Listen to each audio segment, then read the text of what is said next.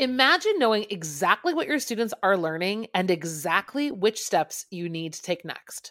Join us in Down with the Reading Quiz to craft meaningful and productive formative assessments that move away from gotcha moments of basic recall and toward assessing what your students actually can do. In this 30-minute free masterclass, we'll share 3 powerful assessment keys that work for any novel at any time of the year. Head to shop.bravenewteaching.com/masterclass to sign up, and we'll also send you a free workbook to keep track of all your notes. Once again, that's shop.bravenewteaching.com/masterclass to nail formative assessments forever.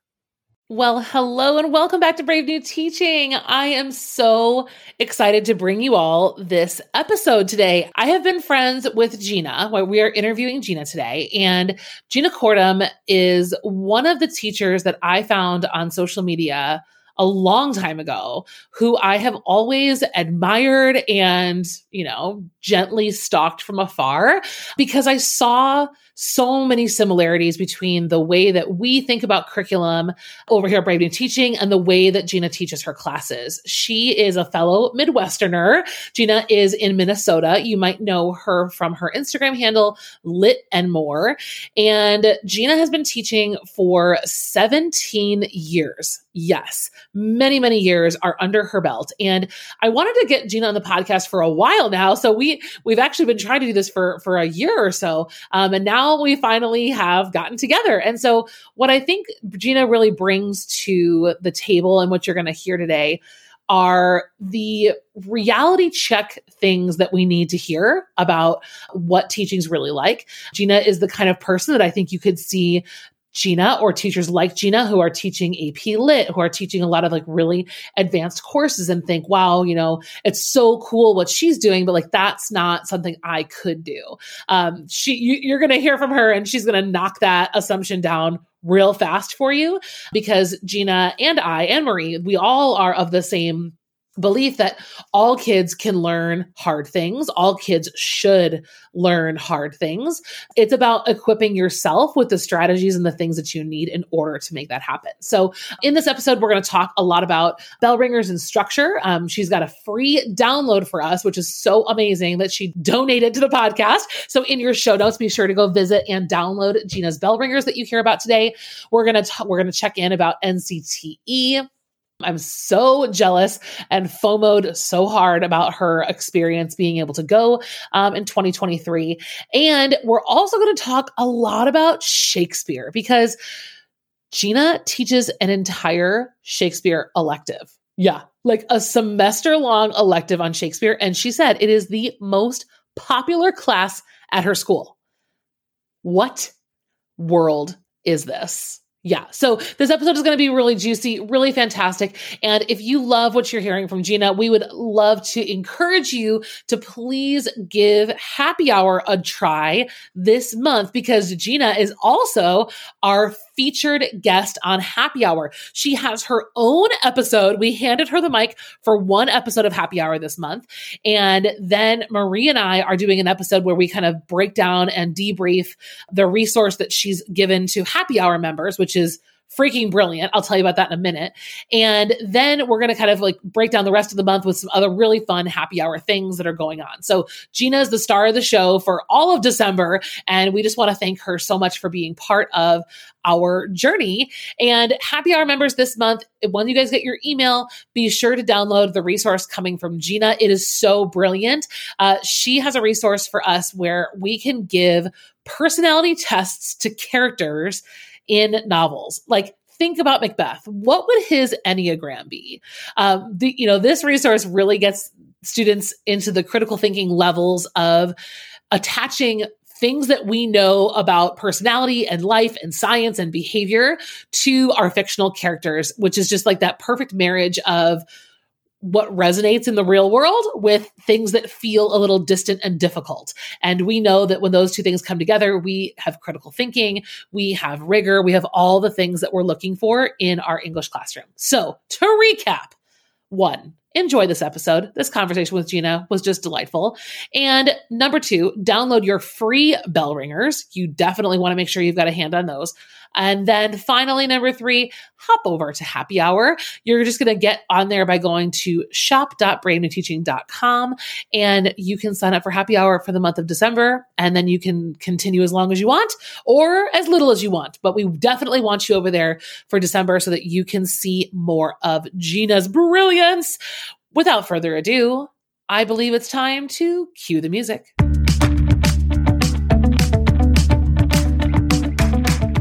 You're listening to Brave New Teaching, and we are so much more than a podcast. We give teachers the inspiration, support, and tools to challenge the status quo.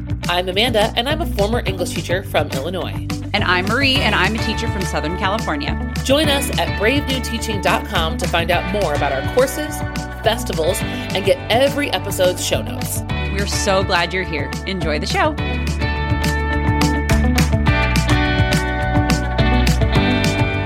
All right, everyone, we are back, and I am so excited to have Gina Kortuem on the podcast. Gina, say hello to everyone at Brave New Teaching. Hello, everyone. Hello. Okay, Gina, we introduced you in the intro, but this is your chance to kind of give your spiel. What's your deal? Why are you here? Why do we love you? Tell everyone who you are and what's going on in Gina's life. Okay, so I'm Gina Kortuem. I'm a teacher in St. Paul, Minnesota. I teach 10th, 11th, and 12th grade at a private school. So I'm the only teacher of all the classes that I teach. So it's a lot of preps, but kind of smaller class sizes. And I have a TPT store. I have a website. It's called Lit and More, if you have ever heard of it. I mostly have I got my start with knowledge of AP Lit. That's kind of what brought me down that avenue, because I think I'm in my 17th year of teaching, somewhere around that number. And every single year I have taught AP Lit. I am a rare case where I was like fresh out of college, 22 years old, teaching AP Lit. And it's not because I was that good. It's because we were that desperate. Mm-hmm. And so I have been that new AP Lit teacher who didn't get curriculum, who didn't really know what they were doing, and then kind of had to self-teach and learn my way out of there. And so that kind of brought me to this avenue. I don't want people to feel that way. And we have, not just with AP Lit, with every subject, so many new teachers who are given a class the day they're supposed to teach it. And that's literally a stress dream that I have recurring all the time, is suddenly you're teaching a lesson, go, and you don't know what you're teaching it on. And that's the reality for so many people. So that's kind of why I do so much extra of what I do. I want people to feel that they always have something they can do. They always have something in their back pocket, and that to be heard that it's not just about having the knowledge, it's also about having the resources and about having the confidence and all of that to do what you're doing. So I really love poetry. That's kind of a weird thing. I love Shakespeare. I love Shakespeare in a really weird way. Not like I hate the sonnets. I'm not like a classical person. I'm just like, I really like him. And so I think that I just kind of, I'm still kind of 16, and I have ADHD also. And so I think one of the ways that I find success is I'm very good at thinking like a teenager. And so kind of know how to make lessons that maybe get that attention span that's really short, or people who say, how am I ever going to need this? When am I going to use this? I think that way all the time. So I don't know. That was a meandering kind of backstory. Oh, and I have 3 kids and a husband. I should those people too. Yeah. Yeah. They're here too. They're currently watching a movie in the basement, so being nice and quiet, and 2 dogs. So I feel like we're estranged, long lost twin sisters. Everything that you just said, I bet everyone's like, yeah, that sounds like Amanda. Yeah. Check. Yeah. All of that. I am so excited that you're here, because we are with kindred spirits in this world that we do call Brave New Teaching, but we try to create, right? These spaces that people can find. Like, I don't know about you. I know you said that your school is small, and I've taught in generally larger schools, but still felt that isolation. And it's hard. It's harder than I realized to find like-minded people until I started looking on social media, and I was like, oh, we're all here. Mm-hmm. Hi. So many of my friends in AP Lit, because I have they're all over the country, and I've met them all through the internet, through social media, because there's no one else at my school that teaches AP Lit. So I was alone for a really long time, and it's important to make those connections. Especially in a profession where if you have self-doubt, there are repercussions for that, right? Like your doubt can transform into like classroom management issues, right? Because you're hesitating, or it turns into, a vortex of lessons that you're just not feeling good about. And then it's really hard to recover. So the imposter syndrome is very real among teachers, and I feel like it shouldn't be, but I mean, look at what we kind of get from every angle. The students are saying this is dumb, and the parents are saying this is too hard. And we just have to exist in the middle. Yeah. That's terrible. But you have a resource to share with everybody. So we're going to kick off, let's walk through this bell ringer resource, because Maria and I talk about bell ringers all the time. Well, we talk a lot about structure. So our big, especially when we're talking about beginning of the year, resetting the year, a lot of times we will come back and pound on the door of revisit the structures of your classroom, because those things are worth your time and energy. For me, one of those has always been bell ringers. And I can put my finger on the day where I'm like, it's fine, we'll skip it. And how everything just spirals down from the one day that I was like, it's fine, there's an assembly. I regretted everything. So bell ringers are so versatile, but why don't you talk about just the structure, but also what you're sharing with everybody today? Sure. So what I have is a year-long resource of bell ringers that can be used in 9th or 10th grade. I created these because, actually I'm more turned to bell ringers that I tried to find elsewhere from TPT as a buyer first.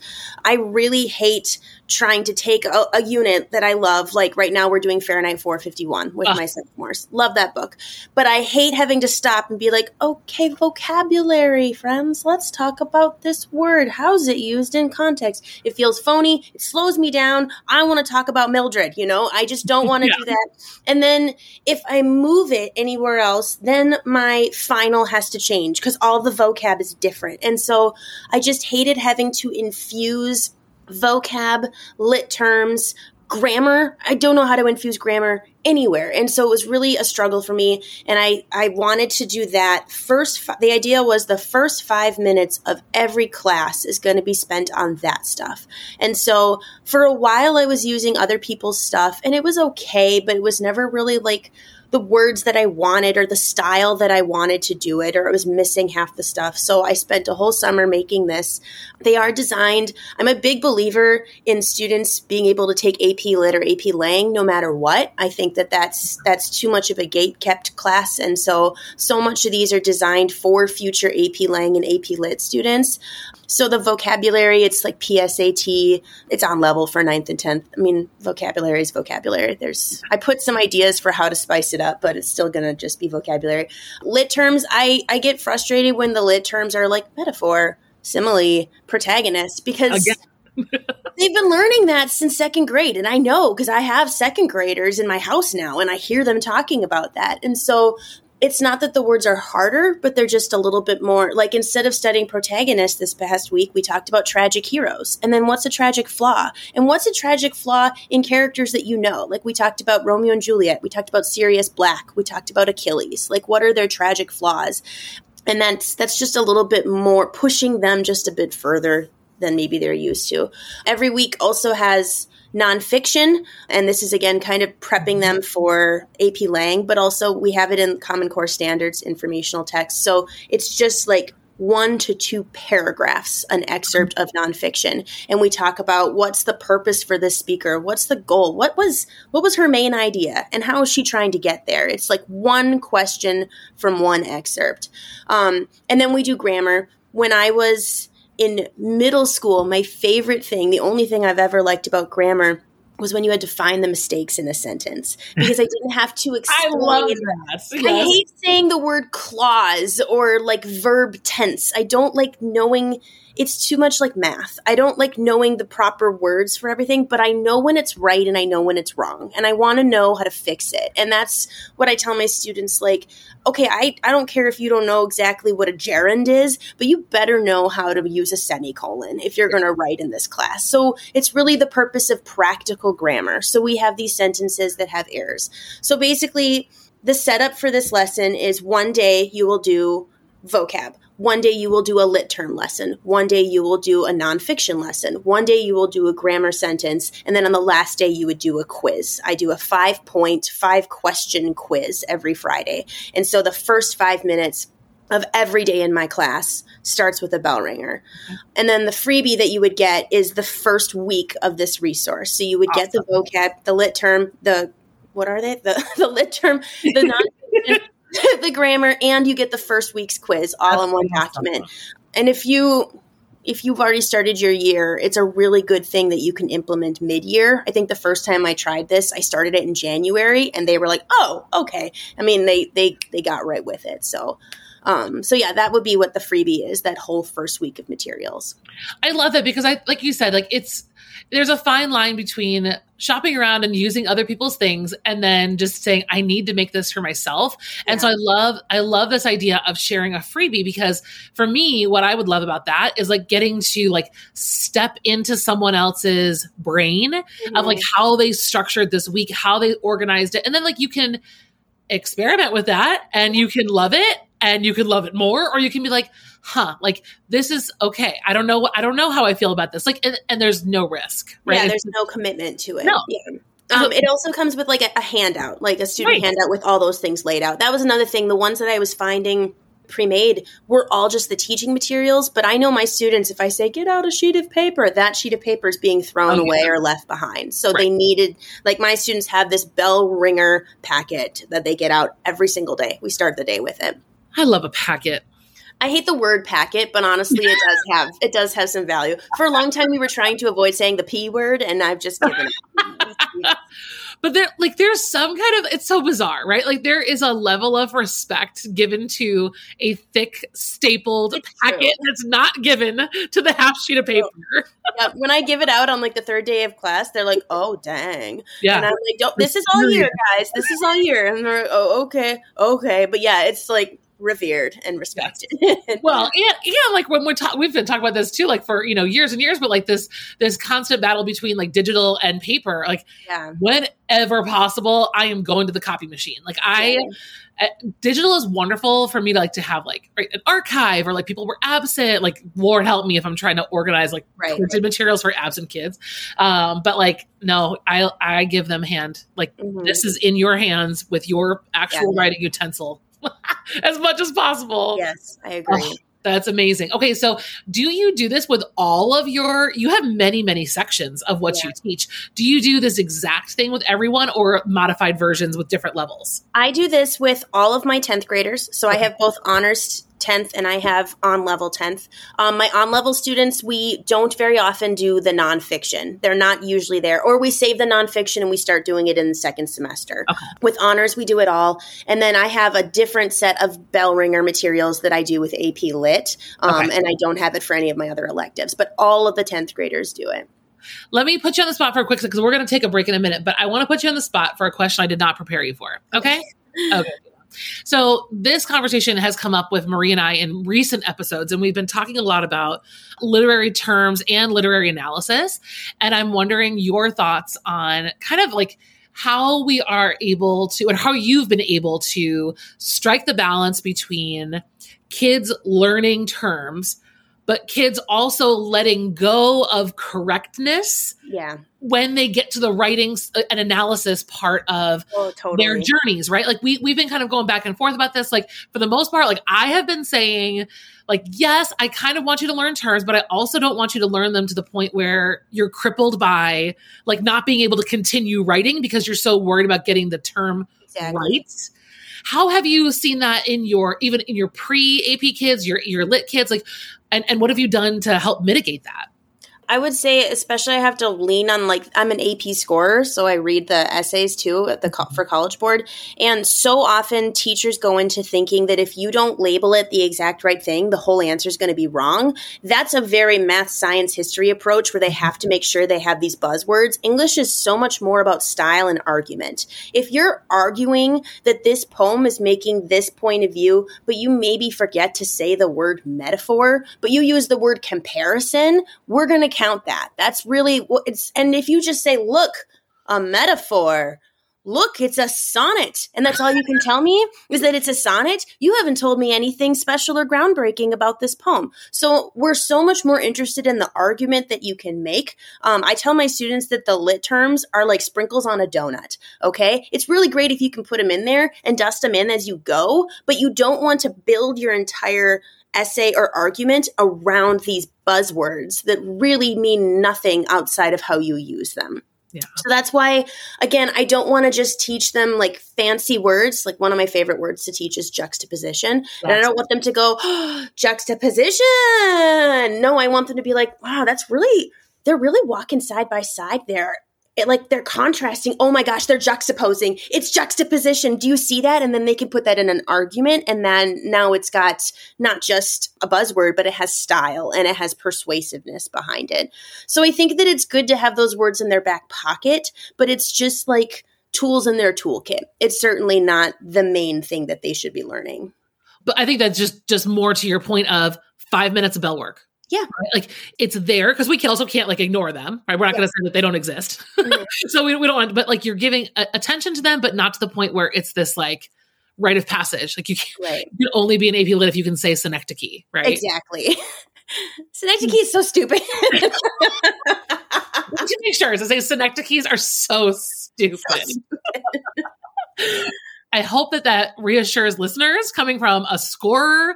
I've never scored an AP exam, but I've learned from people who have told me the same thing. Mm-hmm. And I think that the struggle I've found is that I've actually had to help kids unlearn this. Yeah. That's actually been harder than what you're describing. Like, I feel like if kids came to me as a blank slate, like a true blank slate, I feel like this wouldn't be quite as big of an uphill battle. But like, I have so many kids who come and they're like, but I have been quizzed on lit terms since I was in second grade. Right. Like, I want to tell you that this is a simile. Yeah. And nothing else. Right. I get that a lot too with thesis statements. Like they have been given so many template thesis statements, especially I get a lot coming off of a history class, like an AP US history class. And they say, no, this is my thesis. And I say, no, that is a run-on. And they're like, but I'm writing the thesis that I learned in AP US history. And I'm like, that is an AP US history thesis. To me, all I see is a whole lot of words and not a whole lot of sense. Like, what are you trying to say? And then they'll say it plainer and simpler. And I'm like, okay, throw in an adjective. And that is a gorgeous thesis statement. Why are you using 60 words in your thesis statement when, you could get it done in 25? And so, yeah, unlearning some stuff that's just been kind of locked in there because it's the way that it's done is quite difficult. Well, and it would be nice if College Board could like get together and like figure out all these cross, how they're sending all these mixed messages to kids. Yeah. And then I used to get, and this is totally off topic, but I used to get so many kids coming out of AP Bio who were so spent by the sheer volume of memorization and all the things that we're quite literally working against in our department. And that one is so much based on the terms. They have to know those terms or else they will fail, that kind of thing, which is so much different from in English.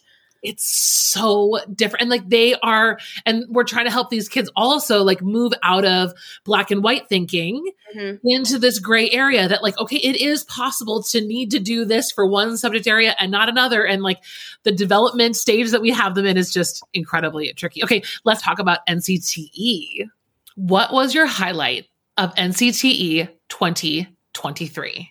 It sounds terrible to say Tom Hanks, so I won't say Tom. What? What? I was so phoboing everything. You felt so validated that Tom Hanks was willing to come and see you. That was what he said was amazing. And it was terrible to be like, oh my gosh, this is like one of the most famous and beloved actors in American culture. And he came, he didn't get paid. He came with no fee. He just said he wanted to do this. So he was like, he came as a donation and he spoke for an hour and he went over an hour. And so it was, I don't know. It was just like, teachers don't get, it's always like, well, they don't get the attention they deserve. And it felt like he was really trying to go out of his way to kind of give us a little bit of attention. Wow. His sister or his sister-in-law, I can't remember which it was, but is a teacher. And so he called on that a lot. But no, that was definitely something that I'll remember, is that I was in the same room as Tom Hanks for an hour. That was a pretty cool thing. I bet he looked at you.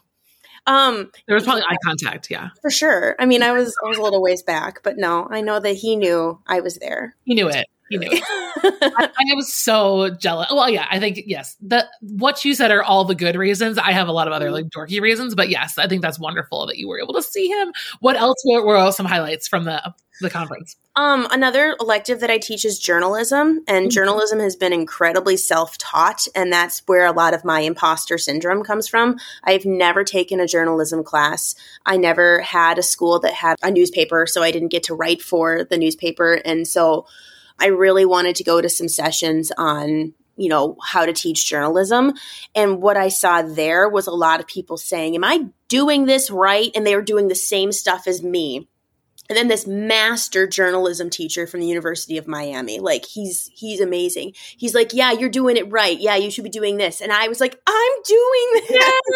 So that was very validating too. Just like, okay, and other people saying, well, we print twice a year. And I'm like, wow, we print like every other week. So look at me, I'm actually doing something. So it was just it was my first PD ever with journalism. Wow. And I really needed that.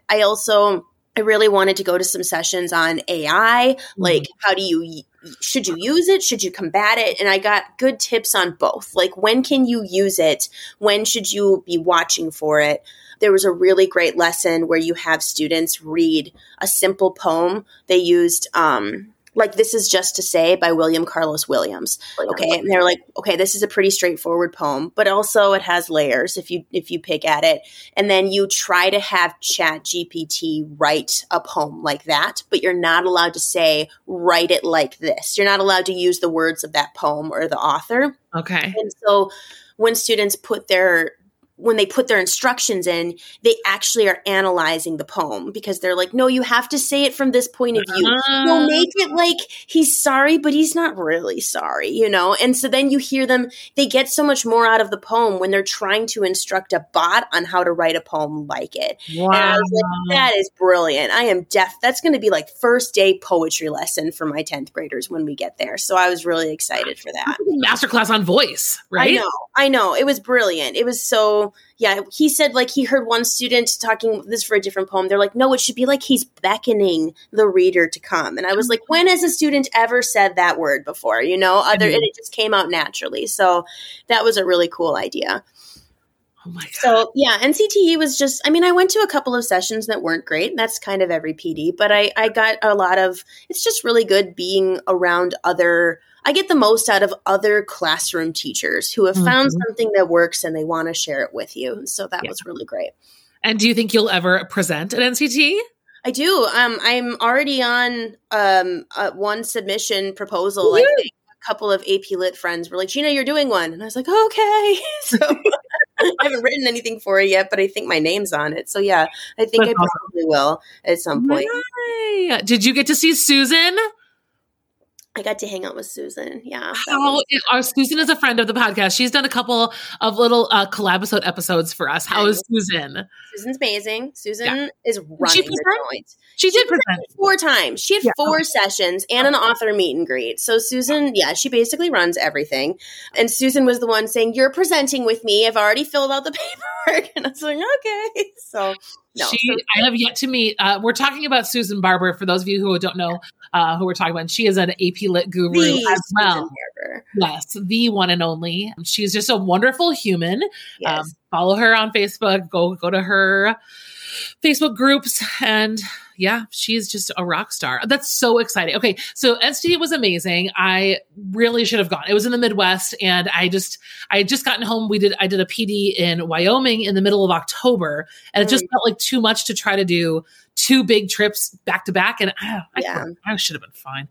I regret it. But did they announce next year? Where are they going next year? It's in Boston. It's in Boston next year. In Boston. Yeah. Mm-hmm. Boston's like the cheapest flight from Chicago. It's like $60. Ooh. Will I see you there? I mean, will you? I think I might. I am also annoyed. I've always been annoyed at the time of year that they do it. Like, I don't understand.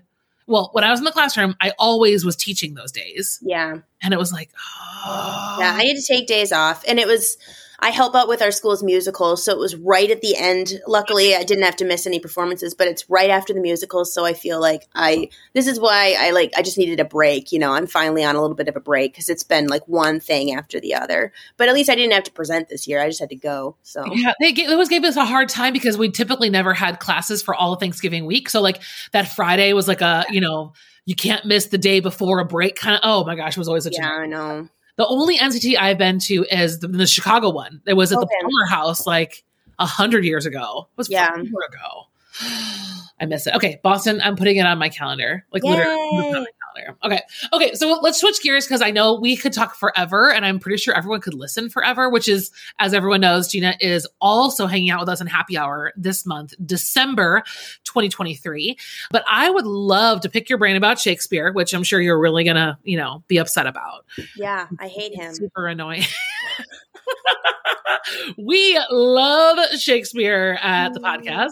And I am personally, I think Marie is too. We are definitely on a mission to like change some narratives around teaching Shakespeare. And, I think it's so interesting to live in this world. We live between many worlds, right? We live in this gray area of we are just rah for new, fresh faces, authors, stories, protagonists, experiences, YA, we're all about it. Mm-hmm. But at the same time, we're also not of the camp of abandoning everything that's been done before. I think it's all about like having this new vision of how difficult texts that have a place kind of continue on, but with a new way of approaching them. And they work alongside all of these other new voices and things. Tell me about the inspiration behind your Shakespeare course that you teach at your school. So yeah, Shakespeare it's just a class called Shakespearean Literature. We do have a Brit Lit class. It's separate from Brit Lit. And I teach Brit Lit too, or I haven't in a while, but it's technically my class. There's no Shakespeare in it because Shakespeare has its own semester-long class. And I'm not lying. It's probably like the most popular English class at our school. Like people like it. I have set it up to be, I don't know if this is specific to my students, but I feel like in general, my students love reading plays, especially out loud. They don't always love making them acted out, but it's like the little reader's theater where they're like, ooh, good, I'm Macduff, okay? And then they skip ahead to see if they die or something. So they like reading it out loud, and that's really the main thing that we do. Also, one of the rules in that class, I tell them, is I will never make you do any of the readings at home alone, which I will admit, it takes some of the rigor out. This is not an AP Lit class. But when they read it alone, they go, what? I don't get it. So when we read it in class, I can be like, what's he saying there? And they go, I don't know. And I'm like, what's the vibe? What's the tone? They're like, he seems kind of annoyed. And I'm like, he does, doesn't he? And so then we can talk about like what this word means. Like there are just some lines, the lady doth protest too much. Well, they don't know that protest means promise. And once they learn that, it changes the whole meaning. Or wherefore art thou, Romeo? That doesn't mean where. That means why. Students aren't, how would they know that by themselves without some help? So it's really just about like, hey, when they said this, it actually means this. But also, what's the follow-up line mean? Like, what's her tone? And so just kind of discussing these critical plays more as conversations about the human experience. That's all they are. These plays are 400 years old, and they are still about jealousy, betrayal, loneliness, love. They're just still so pure in their emotional applications. My students really liked Othello this last year because I love Othello too. It's my favorite one. And it's so hard to teach because it starts so slow. Yes. But if you're just like, you guys, he's lying. He's always lying. Iago, he's just always lying to you. And you keep track of all the lies that he tells. By the end, they're like, this guy is an evil genius. And I love how much I hate him. Like they just get so into it. Or another thing that I love about the plays is that I was actually having this conversation with my 11-year-old son the other day, that the challenge behind the plays is that there's no stage directions, there's no parentheticals, and so you get only the dialogue. It is such a masterclass really of studying dialogue. And I wrote a 1-act a few years back about Hamlet. We were in COVID, and so we did Hamlet through Zoom. What if Hamlet took place in Elsinore, but only through Zoom? And so it'd be like, did you hear what happened to Polonius? Oh my gosh. And so I had my Gertrude was very sympathetic, and Gertrude was actually like dominated by her new husband, and you could see her like trying to help Hamlet. And another teacher in the school was like, why did you make Gertrude so sympathetic? She's terrible. And I was like, is she though? Like, all we have are her words. What if she was, somehow blackmailed into marrying Claudius? We don't know that she was part of the plot to kill him. And he's like, ugh. And he was basing it on a movie where someone had made choices in that movie. But I was like, you can't always judge. That's a director's choice. But there's so many other ways that you can change it because you only have the words. So I like to stop and be like, okay, how's our Gertrude? Is Gertrude evil and she's like after the throne, or is Gertrude a victim? And then we have half and half. And so we discuss why we like interpretations that way. So I think it's just about making it.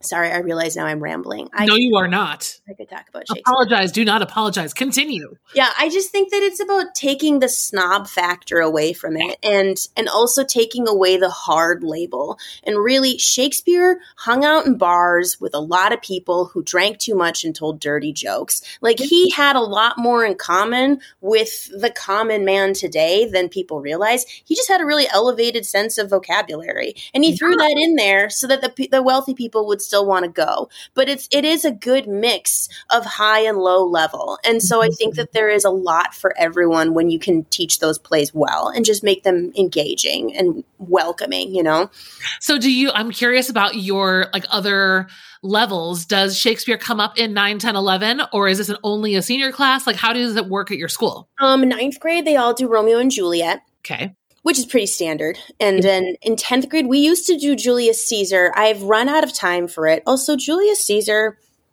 is so good for the first 3 acts. And then everyone disappears. And there's like all these new people. I don't know. I think Shakespeare got confused. Sometimes I criticize him. And so I think he got confused in the middle of Julius Caesar. And so we only study really Act 3, and we study it situated in the world of rhetoric. So we study Brutus's funeral speech versus Mark Antony's funeral speech. And we talk about rhetoric there.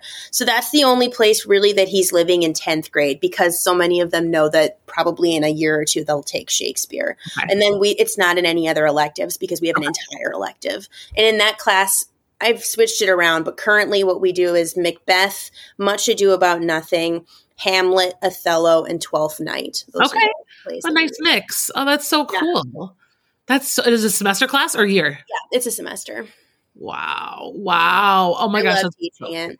It's so fun. It's just me, like, I get really physical when I'm teaching Shakespeare. Lots of throwing things. I like to stand on desks and stuff like that. So it's just like a one-woman show for about 45 minutes where it's related to whatever we're reading. It gets really like a fever dream after the class. I'm like, what did we do? What just happened? Where did I go? Like, I just get very carried away. So you're describing so much of the joy of that I always feel when I'm in a play, like Shakespeare, of course, but like even like when I teach Raisin or Fences, or like there's just something so I don't know. I love getting wrapped up in moments of a play, but like it's not so hard to pull yourself back to what's going on like it is when you're in a novel. There's not still another 400 pages to go. Right. There's those natural like rising and falling is happening much more frequently in a play. And I love that. I'm curious your thoughts about this. So we typically advise our teachers who are teaching Shakespeare in a mainstream course. So not as an elective. But our philosophy really centers around like, especially, and I'm going to say this, like, especially with kids who are struggling readers. Oh, yeah. You had mentioned, like, you don't send the book home. We actually have stopped giving students the entire text and rely so heavily on the production. Oh, yeah. Paired with close reading. Yes. That is, like, for me, has been the sweet spot of we can't go through an entire play the way that you're describing the elective. Number one, like developmentally at 9th and 10th grade, it's a totally different ballgame. Yeah. But two, like when it's the first or second time you've gotten into Shakespeare, it's a little hard to like find your ground, get your bearings. Would you recommend similar practices, especially toward the beginning of their experience? For sure. I mean, no matter what, you have to watch it. Plays are meant to be seen. So you have to watch a production. And the beauty of Shakespeare, he's not bound under copyright. There are hundreds of different versions of each play. And I think it's really beneficial. Like in Romeo and Juliet, they watch portions of the old one from the 60s. They watch portions of the one from the 90s. And sometimes they even watch a scene or two from like Romeo and Juliet. Because by seeing the different interpretations, they can see what was a choice versus what's in the text, With Hamlet, I show bits and pieces from 3 different versions. And for sure, there are portions that are slow. There are portions that are better seen than read. And so there is nothing wrong with picking and choosing instead of, I would just caution away from be like, oh, that part's not important. Let's just skip it entirely. Instead, see if you can do like a summary or maybe like, here's why we're skipping it. It's not because it's bad. It's because it's crazy, crazy long. Or when you can, show it instead of reading it. Like Hamlet's the play within a play. That thing reads terribly, but it watches so well. So we'll actually watch 2 different versions of it and then compare how it was done. So it's definitely okay to supplement or to replace with productions, I would say. And then the close reading of Shakespeare is really, really hard. So taking just a speech, or even better, just a conversation. A speech alone can be pretty hard. Like a soliloquy is hard, but a conversation between 2 characters, especially if they're side characters, there's some really good meat in there, actually. Yeah. There's one scene in Macbeth. It's right after Macbeth became king, but they don't show the coronation. Instead, they have this random person called Old Man talking to Macduff about why he's not going to the coronation. And so that's the one I want to study. I'm like, what's Macduff saying that's throwing shade at Macbeth, but he's not allowed to throw shade at Macbeth because he's the king now. But where can you see some snide comments from him in here? And like, then they get so much more than maybe what they would have seen, You're reminding me too, I think another piece of advice I would throw out to teachers would be like, stay the course. Like it only gets better. Like when you're first starting your play or you're first starting the unit, it does take the kids a minute to adjust, but they will adjust. And then there's this beautiful like act 2 sweet spot when all of a sudden they start talking like they're experts. And you're like, wait a second, you were 1 week ago complaining about doing something, quote, too hard or Shakespeare's too whatever. And then they're like, they get the rhythm, right? They get into, it's like when you switch the radio to a new station, like it takes a minute to like adjust to a new genre. And they're not in the genre. Why would they be? They're not there. So it takes them a minute. I love that. So now I feel called out because when I taught Julius Caesar, I would teach acts 1, 2, and 3, and then we would just watch 4 and 5. Like no explanation. I would say it's over. I mean, there are so many problems with it. Shakespeare, Pindarus. Oh my gosh. In Act 4, it's like Act 4 has nothing but the ghost. There's a ghost. I almost didn't even watch it. Like it was so confusing. They're just like, it doesn't make any sense. And then in Act 4, there's this terrible mist. Like, oh no, we thought it was so and so. It's Pindarus, and he kills himself, and it's like, look how sad. And everyone's like, who is he? I'm like, I don't know, a new character that now we're supposed to mourn over his tragic death. But why? Where did everyone go? Portia's swallowing coals. Like, damn, like, right, where'd Portia go? Oh, she slices herself in the thigh and then she swallows coal. And there's just so much that I don't know what happened with Julius Caesar. There's so much goodness there, but you got to really wade through it. Well, and I think that's just like permission, right? Permission to I would never recommend like, don't read a complete work, but with the reality of being a teacher, also like be real and like know where the meat is for what you're trying to achieve. If you're doing a rhetoric unit with Caesar, like do acts 2 and 3, like really read 2 and 3 and let 1, 4, and 5, like complete the thoughts around them. But like, it's okay. It's okay. I do the same thing with Fahrenheit. When I teach Fahrenheit to groups that are really struggling readers, we'll spend the majority of the unit in part 1. Yeah. And then we'll kind of go, and then part 2 and 3 happened and hooray, circle of life, whatever. But like they're getting the most meat out of like 3 days in BD's speech. Like they're really, like slowing down. It's okay for things not to be symmetrical and perfect all the time. Right. Which no one ever told me in undergrad. No one. I know. Well, that's again, like the purist approach. I'm never one, like, when there's so many people who aren't reading full books anymore, or they're not even allowed to teach full books, it's pure excerpts. And I think there is such a place for excerpts, but also students feel a real sense of ownership when they do get through an entire work. Like I've had AP students that say, like, we read all of Hamlet. Like we watched a couple of scenes, but we did all of Hamlet. And did you know it's a long play? Like they feel really accomplished because they got through the whole thing, you know? I'm trying to think of any of my longer books. Like we tend to have shorter books, but yeah, it's probably Hamlet is like our longest thing that takes us. I student taught Jane Eyre. Well, that's a big one. I student taught AP Lit, and that was the long one that we did. But like I had no idea what I was doing. Yeah. You know what? My AP students do Frankenstein, and I do hear a lot of people say that they skip around in Frankenstein, but it's our first novel. And I'm like, no, we're going to do all of it. We're going to talk about why these, you know, there's like 2 chapters and Victor just went for a hike. Like, what? Why is the hike there? But then I have a purpose for it. Like we can talk about romanticism. And then I'm like, do you remember when we did romanticism? They're like, oh my gosh, he's a romantic. That makes so much more sense. And so it's just about finding a purpose behind all of that. And then, yeah, I think for sure I would emphasize getting through one full text, but there's also no shame in skipping around or speeding ahead when necessary. And just giving her, you know, Gina and I are both speaking from, you know, I was in the classroom for 13 years.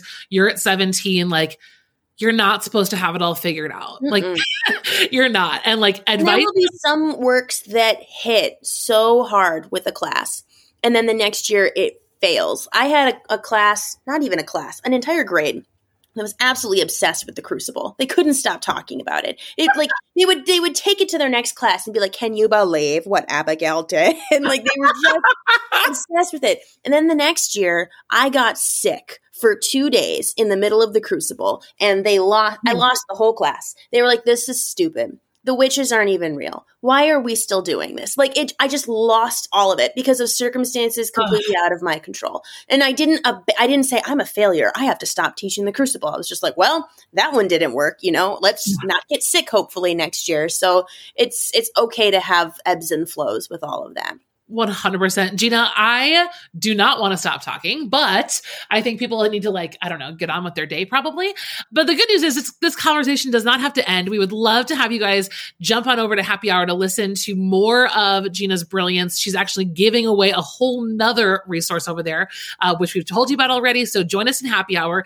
And Gina, can you tell people where else they can find you to get connected with you outside of this interview? Yeah, so the main place would probably be my website. So my website is called litandmore.com. It's just, I'm sure this will be in show notes or linked or whatever, but it's lit-and-more. And then I have a TPT store of the same name, and I have quite a few products in here. It's over 300 now. Hang on, I'm actually going to look at what the number is now. Oh, no. Says 381. There's 381 things in here. Good gracious. When did that happen? Listings. Good Lord. Yeah, that's a lot. And so I've got stuff for, I've been really trying to emphasize a lot more for my 9th and 10th grade students. So there's 9th and 10th. There's tons for AP Lit. I have a unit for every Shakespeare play that I have ever taught as well. And I mean, lots of poetry as well. There's a little bit for everyone in there. Well, I encourage everyone to go take Gina up on her offer. Go take a look, and don't forget to download the bell ringers in the show notes so that you can see her work, get inside Gina's mind, and right, and then use them. Go ahead and use them whatever time of the year you are at. Whether that's you're going to experiment mid-year, you're going to just go for it at the beginning of the year, or just another. You know, it was a rough weekend. Yeah. Right. Right. We've had those too, where I'm like, ooh, I need something for Monday and Tuesday, Wednesday, Thursday, Friday. So there you go. All right. Well, Gina, thank you so much for being here. We genuinely appreciate you being here, and hopefully you'll come back. I would love to come back. Thank you for having me. And thank you for anyone who's listening to this. I appreciate it. All right. Well, thanks for being here, and we'll chat soon. Thanks again for listening to Brave New Teaching. We'd love to keep the conversation going over on Instagram. And while you're there, check out the links in our bio for the most up-to-date events going on in the Brave New Teaching community. Thanks for being here and have a great week at school.